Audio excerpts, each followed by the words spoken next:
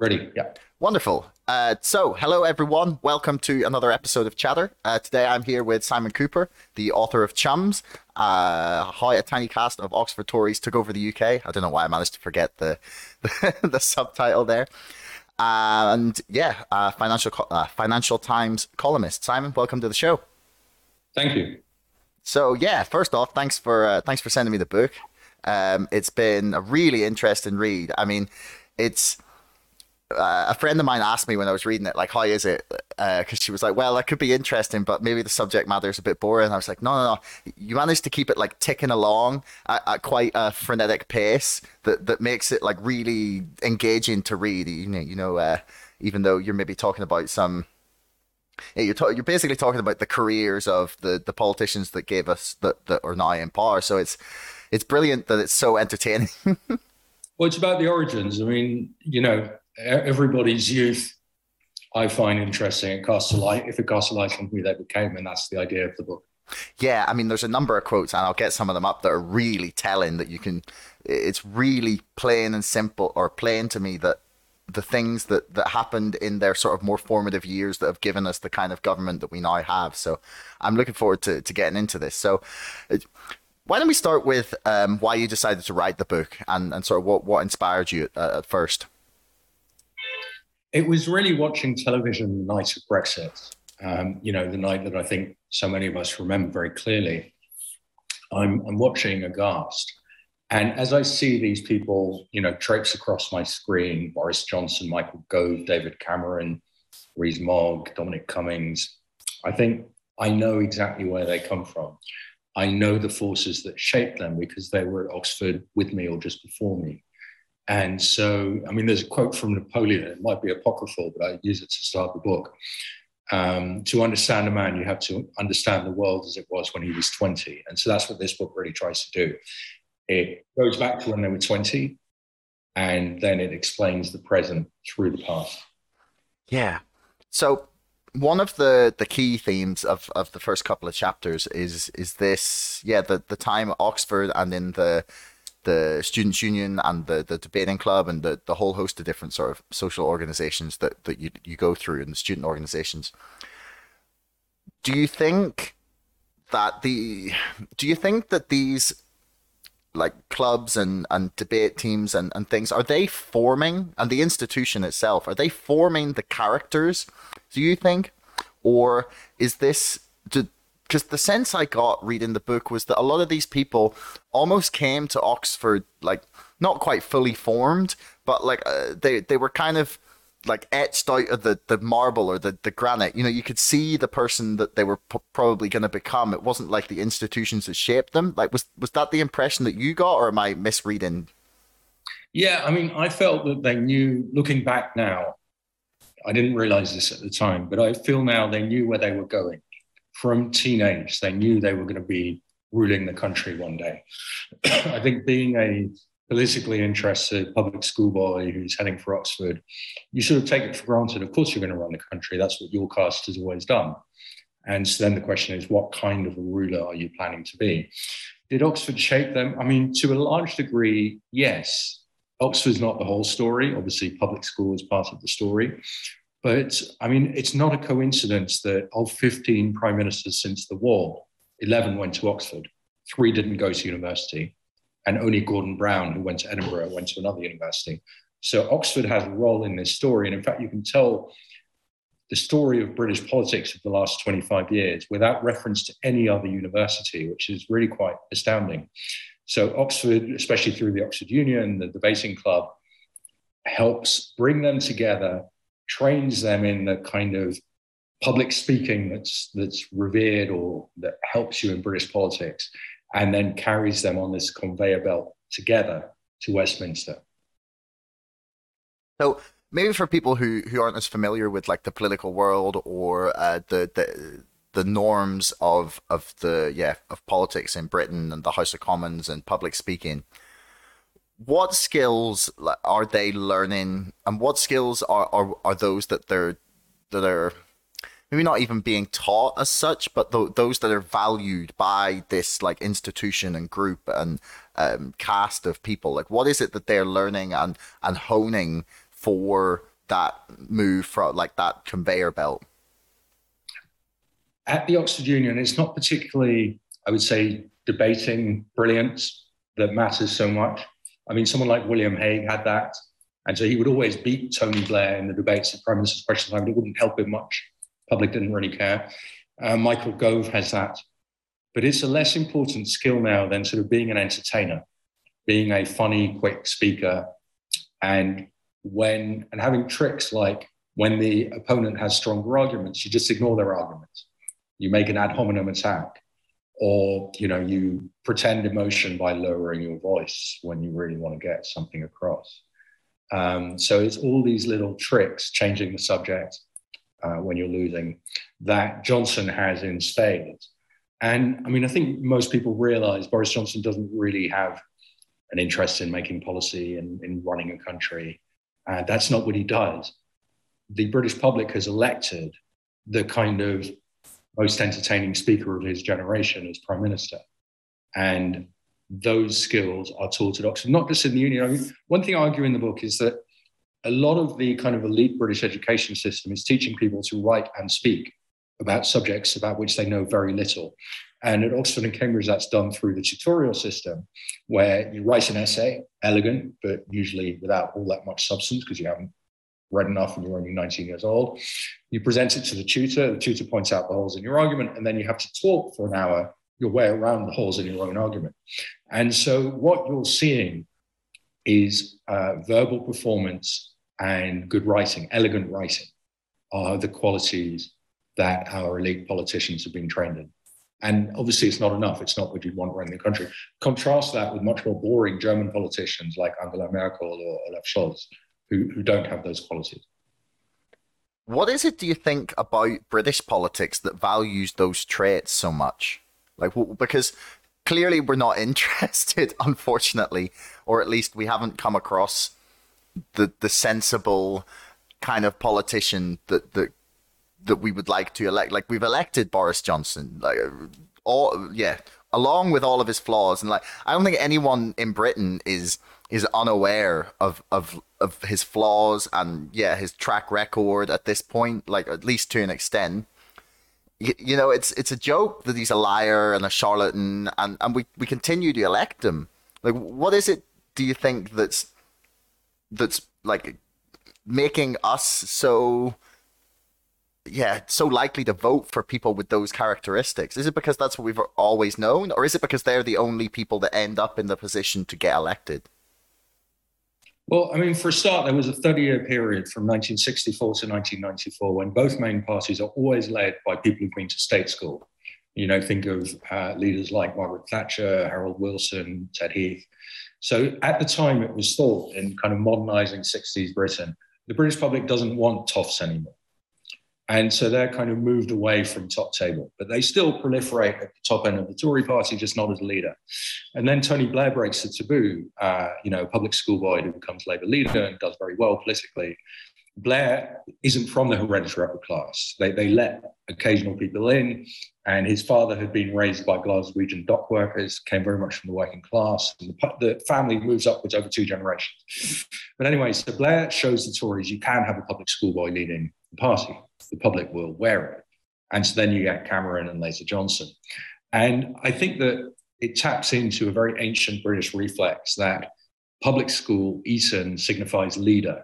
When British people talk about leadership, often that connotes upper class. You always used to have that in the cricket team, that if a cricketer had been to Cambridge, he was seen as a future England captain. And then Oxford, I think wrongly to much of the population, connotes brains. So Johnson wasn't just a funny man. He'd been to Oxford and he could quote, Virgil and Horace, and therefore he must be brainy enough to lead the country.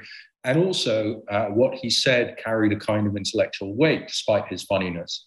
Because if he's saying that we can leave the EU and stay in the single market and enjoy all the benefits, well, he must know because, educated man.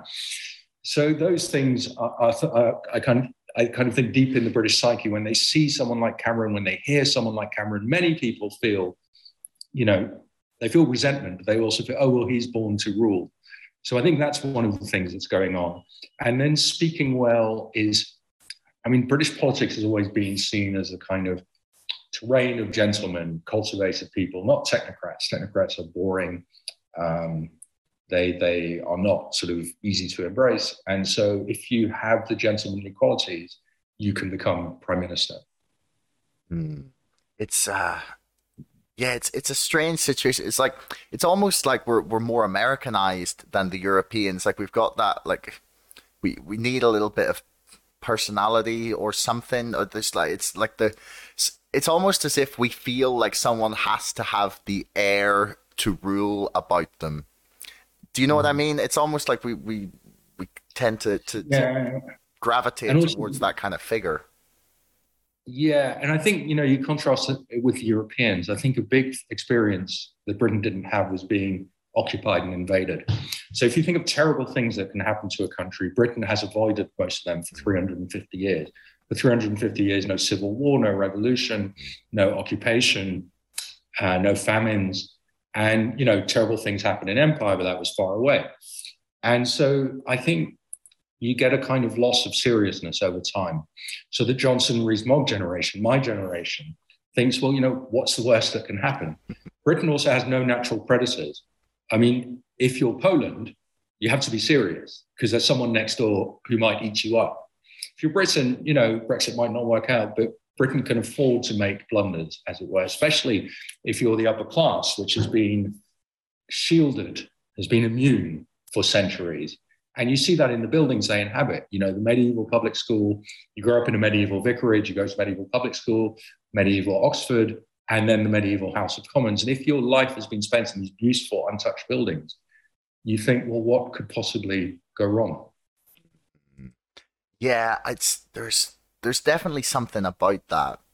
And when you first went to Oxford, so I've never been, actually. I'm hoping to go at some point. I'm sure it's beautiful, but and there's a couple of professors I'm trying to get on this show. But what is it like when you first walk into that building? Like, do you feel that sort of, I don't know, the timelessness of those institutions because of that? Like, is that something that's really like omnipresent in the atmosphere? It does feel timeless. I mean, there's Oxford is really, when people talk about Oxford University, it's a square mile in the center of town, which is almost untouched, medieval, beautiful. Beyond that, Oxford, as Bill Bryson says, is quite an ugly city. It's an ugly city with a beautiful bit in the middle.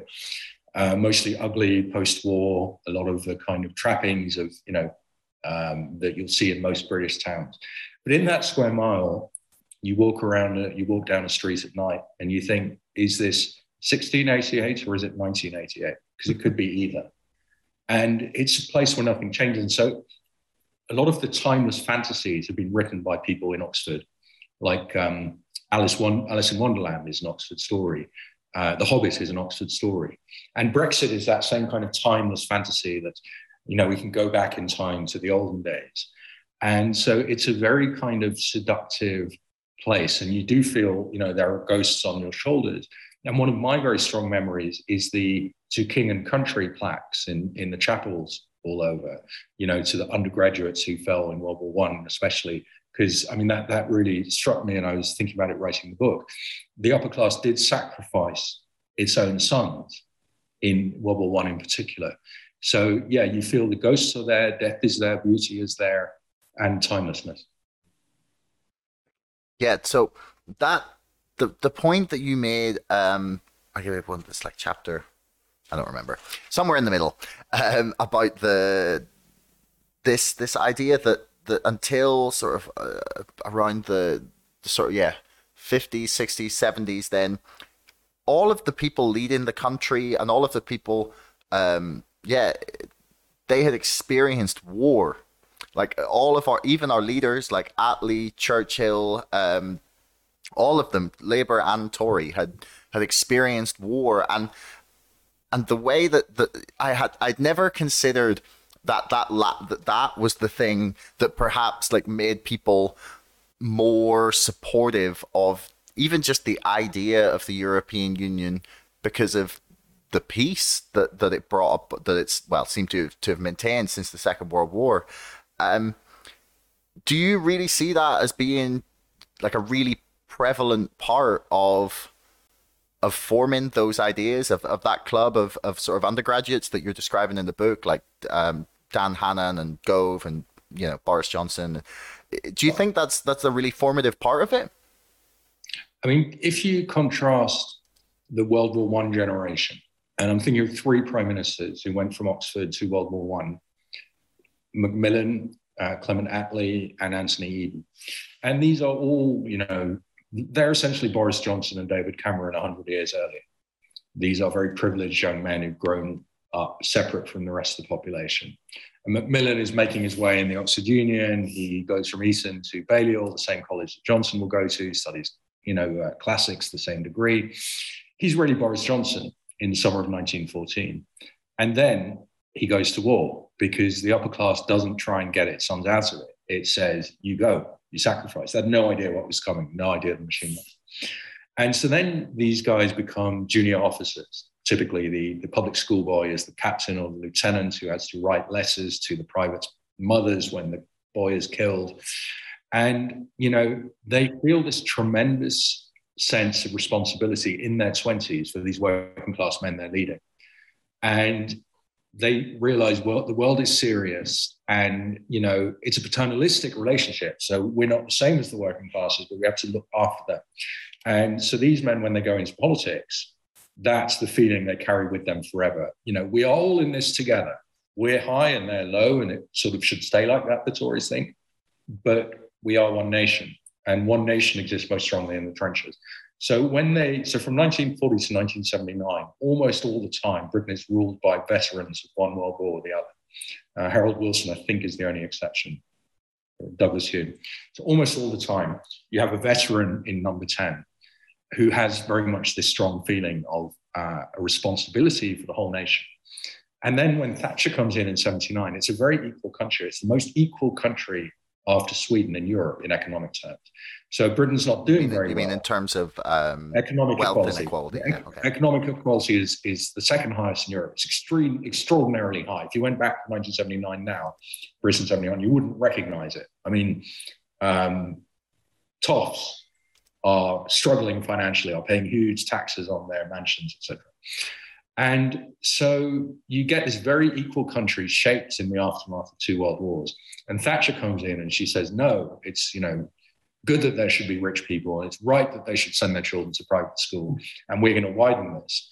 So she's the first kind of post-veteran prime minister, the first prime minister not shaped by the world wars personally, or not by being in them as an adult. And that's when the one nation idea, I think, begins to disappear. I don't think it's a coincidence that the veterans and the one nation Britain are co-evil, coexistent. I wonder why. And the Johnson generation doesn't have that. They've grown up entirely without responsibility, entirely separate from the rest of the population, entirely unserious. Yeah, it's much easier for everything to be rhetorical when it wasn't your mate getting shot at, or when you haven't been right beside the bomb that that was thrown back after your class or whatever decided to go to war. Yeah, I guess it'd be very easy for people who don't have to go through that to suddenly become detached from it. I mean, I guess they definitely do.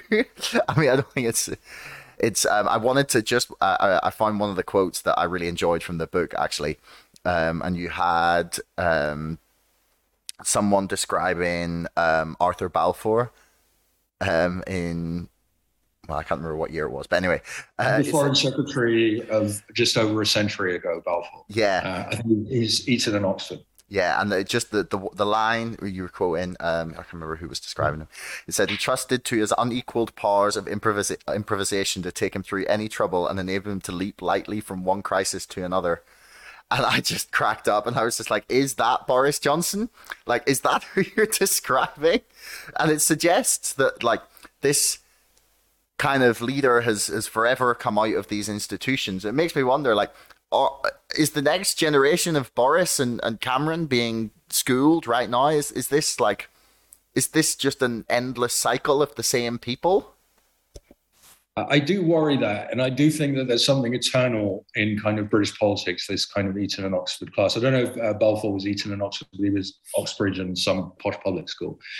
I do think that they have professionalized in the last 30 years, and in the last 5 years or so, Oxford and Cambridge actually become more open to, very, very quickly more open to state school entrants. So they're now close to their record number of state school entrants because they've been scared into kind of diversity by the mood of movements like Me Too and Black Lives Matter, and the kind of general sense that it's enough now with the tops.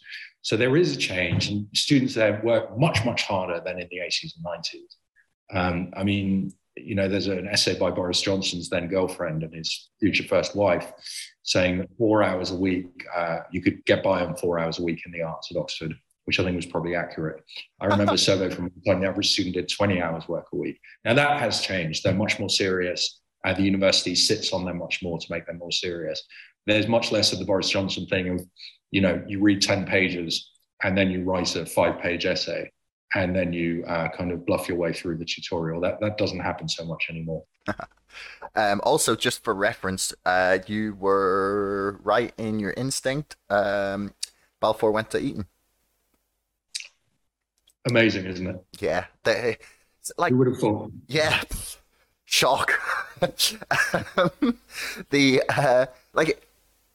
It like raises this question for me. Like, do you think it's a bad idea? Because I'm not saying I think it's a good idea, but do you want, like, in an ideal scenario, like somewhere where people can think about how to, like, to be taught about how to run a country? Or do you think it's something you just shouldn't really teach?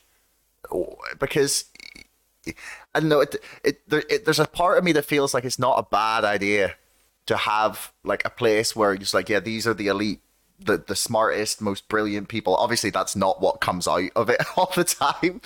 But well, Eton doesn't select for the smartest, most brilliant people. That's never been the criteria.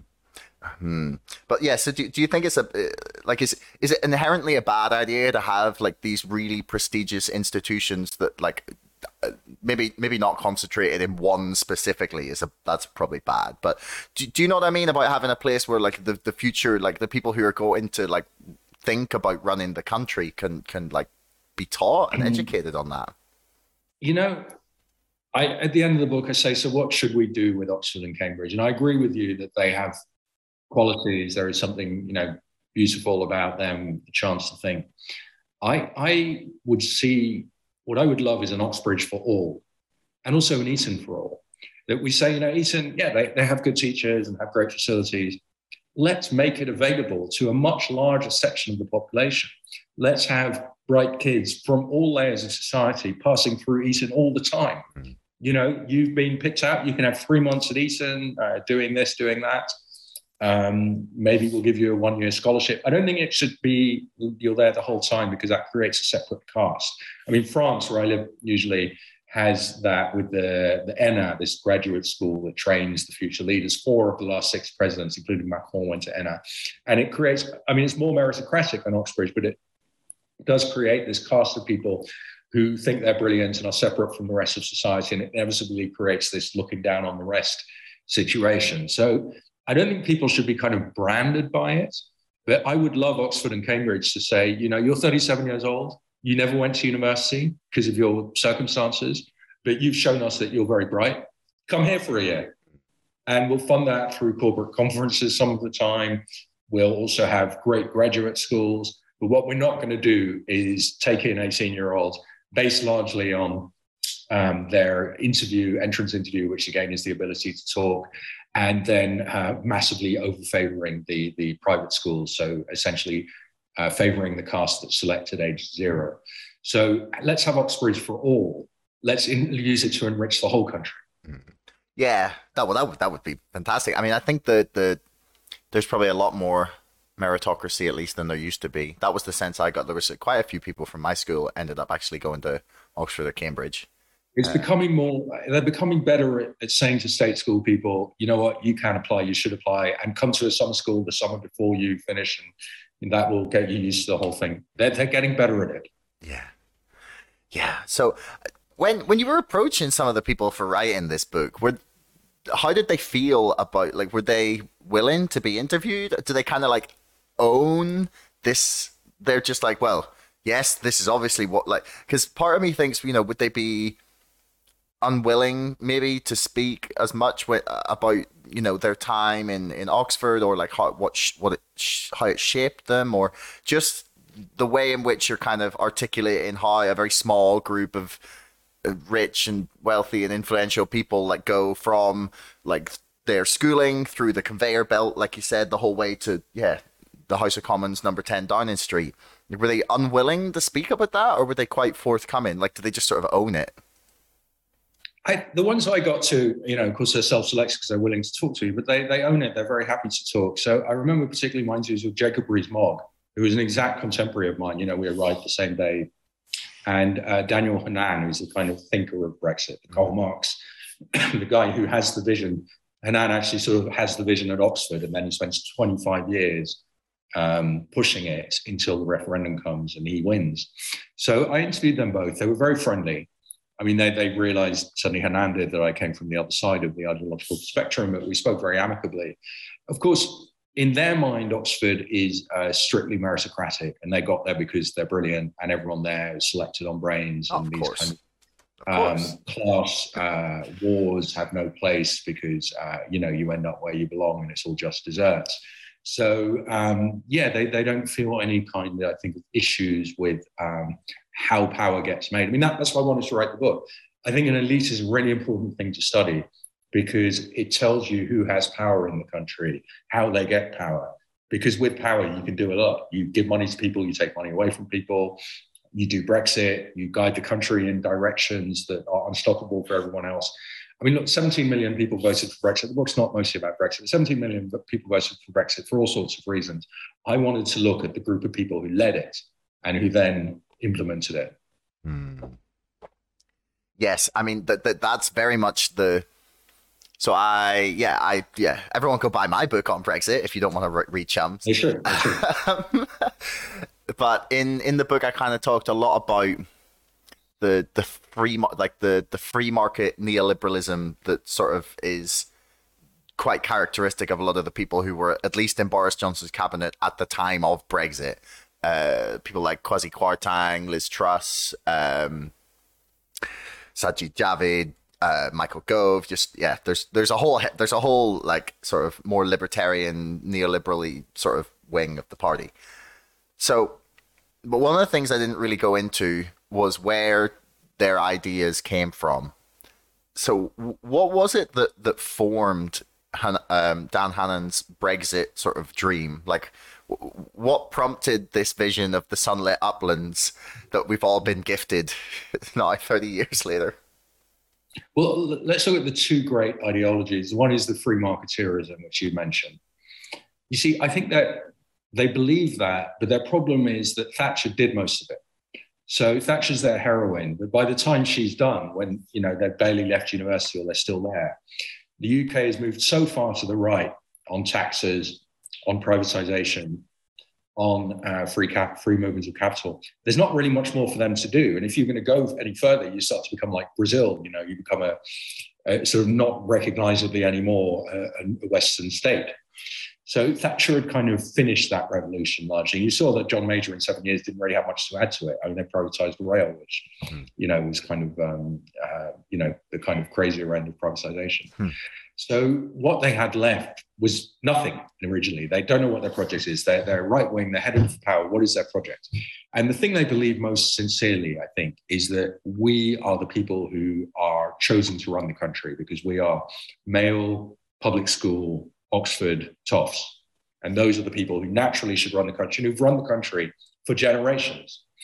And so I think a big kind of awakening call for them is when Thatcher gives her Bruges speech in September 88. So that's 2 or 3 weeks before Rees-Mogg and I start university, just after Cameron and Johnson have left. And she says, look, the single market's great, but these crazy Europeans are going to do political union. And that's terrible. They're going to take away the power of Westminster. They're going to have this super state. And that speaks, most British people don't really care that much because nobody asked them to run the country ever. But it speaks very directly to the Oxford Tory public school boys because they think, hang on, running Britain is my gig. That's what I'm going to do when I'm big. And now it turns out these Brussels bureaucrats are going to take away the powers of Westminster. The powers of Westminster, that's us. That's our caste.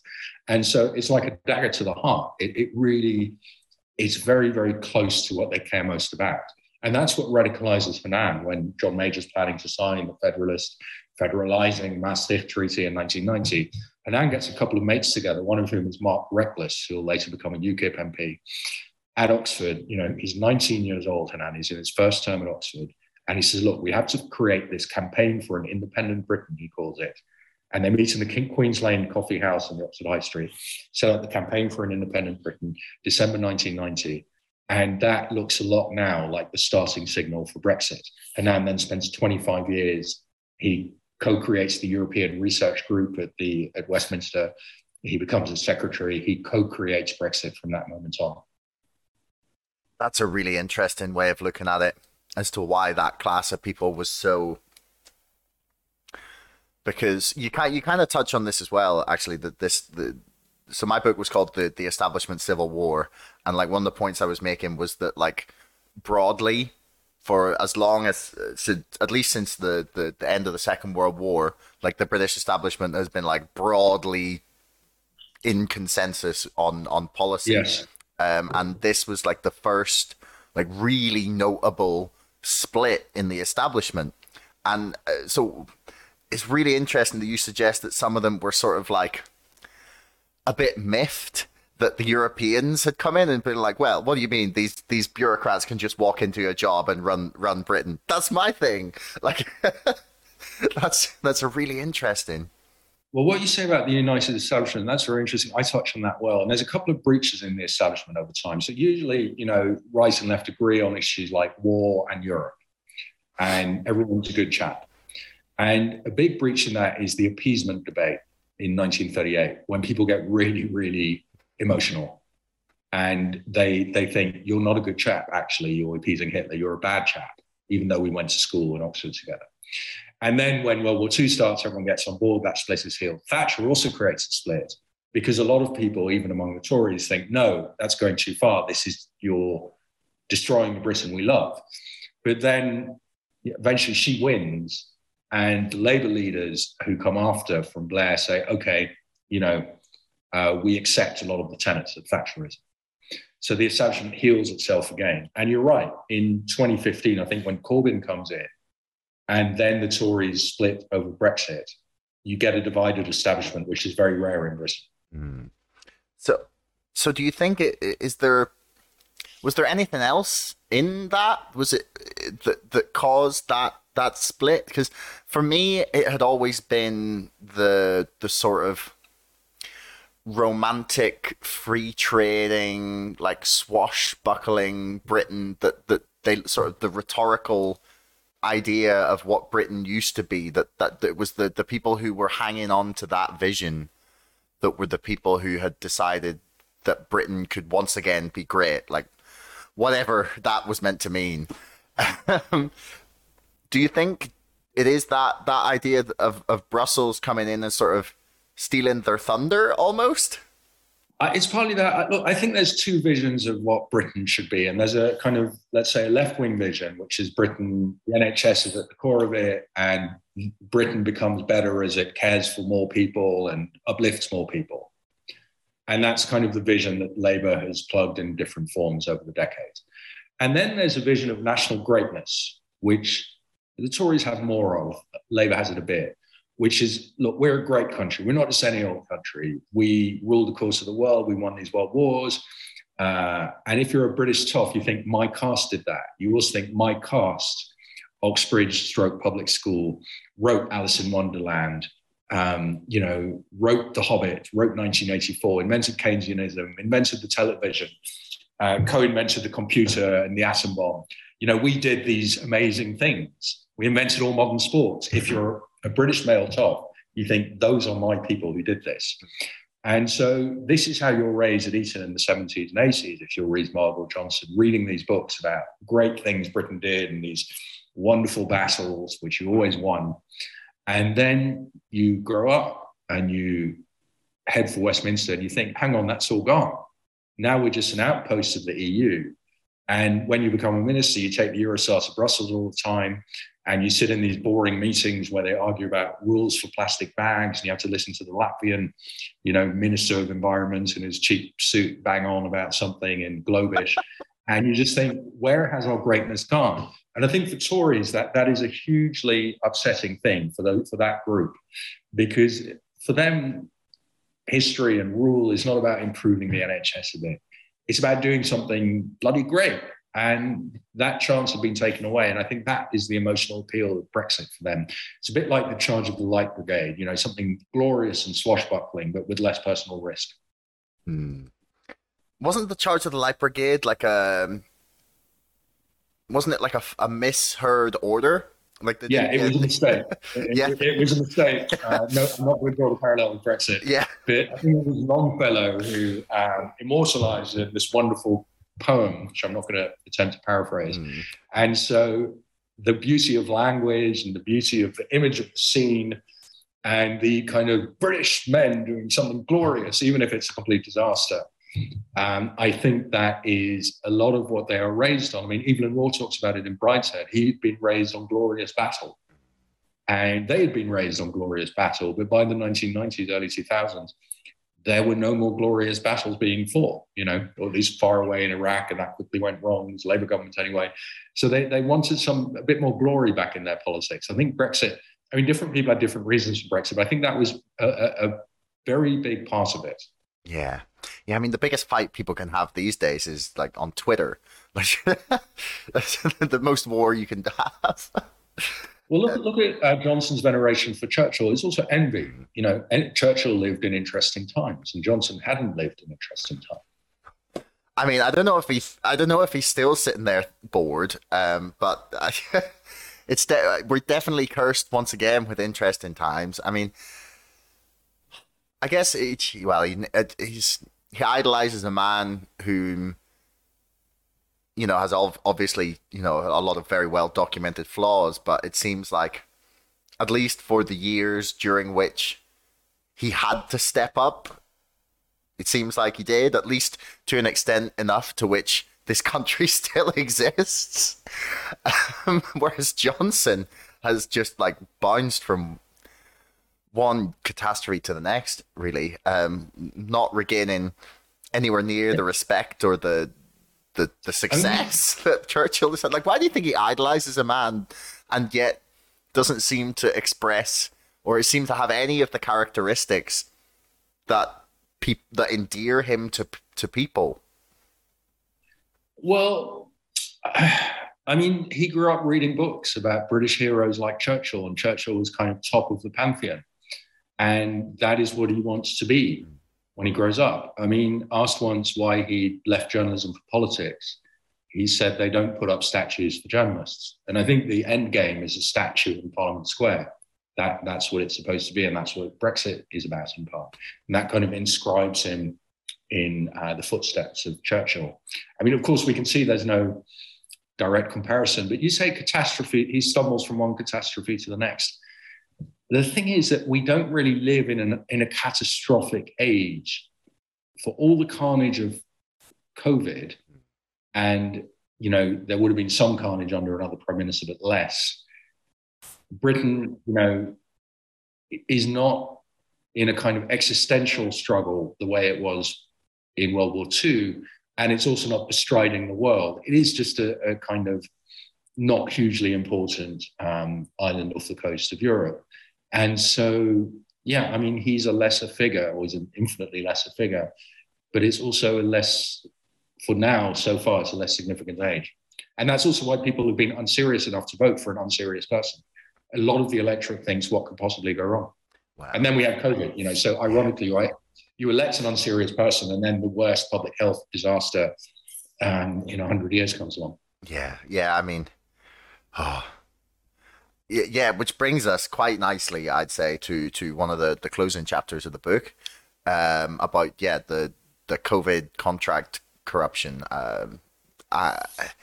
This particular issue, I do not understand why there is not just outrage on the highest levels from everybody, from every all the people who think So I don't know. So the pandemic like lockdown debate thing was, I don't know, kind of left right split. So all the people who hate the Tories should have been horrified at the exploitation of, you know, the worst public health crisis, as you've put it, like the deaths of people. Like they were standing on the graves of the people who died to hand like millions and millions of pounds to their mates. Billions. Sorry, yeah, exactly, billions. And how did this happen? What? I mean, you see, I don't think they hugely intended to be corrupt. It was this disaster happened, COVID, and they think, well, how do we procure all this equipment and test? How do we do test and trace? The normal thing would be to work through the civil service. But Johnson was never interested in running the country. So at the time, he was letting Dominic Cummings do that. He did want to run the country. And Cummings said, you know, the civil service, disaster zone, boring procedures they have, time wasting. Let's move fast and break things. And so everyone has a mate who has a business that could do masks, saying. So you call your mate, you WhatsApp him. He might happen to be at Oxford with you. Handy, you know, quick way of fixing things. And then you quickly need to put someone in charge of test and trace. So you give your mates all these contracts because they say, yeah, no worries, we can have that for you next Wednesday. And you avoid all these boring civil service procedures where you have to get 10 contractors bidding, that kind of thing. And then you say, okay, well, a good example is we need someone to run the test and trace thing. And then somebody knows Dido Harding because she was at Oxford. She was a PPE tutorial partner of David Cameron's. And she had been CEO of TalkTalk, the telecoms company, not very successful CEO, but still CEO, and no experience in health. But as a civil servant says to the media, she was not elected. She was not chosen for her experience with health. She was chosen for her leadership skills. And in Britain, leadership skills is code for being upper class. She's very upper class. I think her grandfather was a World War II general. So Dido Harding is put in charge of test and trace. They spend £39 billion. And there is no noticeable impact at all on the progress of the pandemic. It doesn't seem to slow COVID by 25 seconds, £39 billion. And so, you know, why was she there? They knew her. There was no competitive bidding process for that job. On the other hand, to be fair to them, they need someone to run the vaccine program. It becomes clear we're going to need vaccines. Who's good on vaccines? Oh, Kate Bingham, venture capitalist, indeed many decades of experience in pharma, put in charge of the vaccines program, was at Oxford with them. Her husband was at Oxford. But actually works out brilliantly. Britain gets vaccines before any other major country. So kudos to Kate. So mostly these charmocracy appointments don't work. But I have to give them that the vaccines one happened to work. So yeah, I mean, I don't think they were seeking to line people's pockets. Of course, the result is you do line people's pockets. Rupert Soames, former president of the Oxford Union, who also features in my book, runs the services company Serco. He makes several million out of getting some of these contracts completely above board. But that's what happens if you're going to call your mates and say, "Can you help us out?" I mean, the thing that gets me is just that it seems like we kind of just shrug and accept this like old boys network, and that was the. Do you think that is stronger than the British political system? Because it seems like in crisis, no one turned to the civil service; they turned to the old boys network. I mean, it's partly that Cummings and Johnson are quite unusual in that in their different ways, they don't believe in the establishment. Actually, they're anti-establishment figures in that they will tear anything down. So you see now that Johnson is putting number 10 in charge of the Electoral Commission. So he's dismantling the institutional arrangements of Britain, might do with the BBC as well. And someone like Cameron, like say Anthony Eden in the past, believed in the institutions of Britain, you know, was much more slow to dismantle. And so it's a very dangerous combo. I mean, Cummings now gone. But it's very dangerous to have someone like Johnson who he's a kind of nostalgic toff, but he doesn't care at all about the institutions that he sits on top of. Mm. So that's the kind of Trumpian side of him, the willingness to tear it down and to break rules. Yeah. Do you think that the fact that the institutions are all like, so this is the part that the institutions have become to an extent, depending on which one you're talking about and how cynical you are, either useless, corrupted, or stacked with this, yeah, cast of yeah, like a certain class of people. And part of me thinks, well, is that a bad thing if they're, you know, that they get torn down? Like, I mean, is that, it's weird to see that kind of attitude coming from someone who would not be there without, from, you know, but for the system that currently, Yeah, he's risen through the system. Yeah. He's in Oxford in the Commons. Yeah, I mean, he's been through every institution, but Johnson only cares about himself. He's only serious about one thing, himself, and that's quite unusual. So Cameron wasn't really like that. So what is it, do you think, that maintains this network? So because like you sort of map their transition from university the whole way through, like some of them getting appointed to think tanks, journalists, or like different papers, some of them going straight into politics and eventually rise into the position they're in now. What do you think it is that keeps that network so tight? Because I mean, I go to university. I went to university. I mean, there's still some people that I'm friends with. I knew some people who were in like the law society, that were, yeah, really good friends of mine that I helped campaign with them a couple of times. I mean, I did, yeah, a friend of mine was like president of the Politics Society.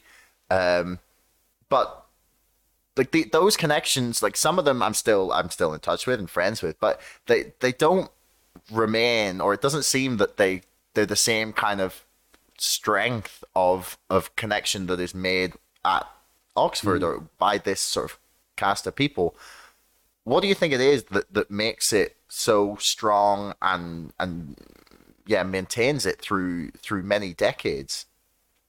Well, the word I use in the subtitles there are castes. I originally was calling them the ruling class, and I don't think it's strictly economic. They're a caste because they grow up together and they live together in the same school for many years. Now, you and I saw our school friends for 8 hours a day, and some way, you know, we still touch with, still like. But imagine if you'd seen them 24 hours a day. You slept in the same rooms. You played your sport with them all the time. You were never apart.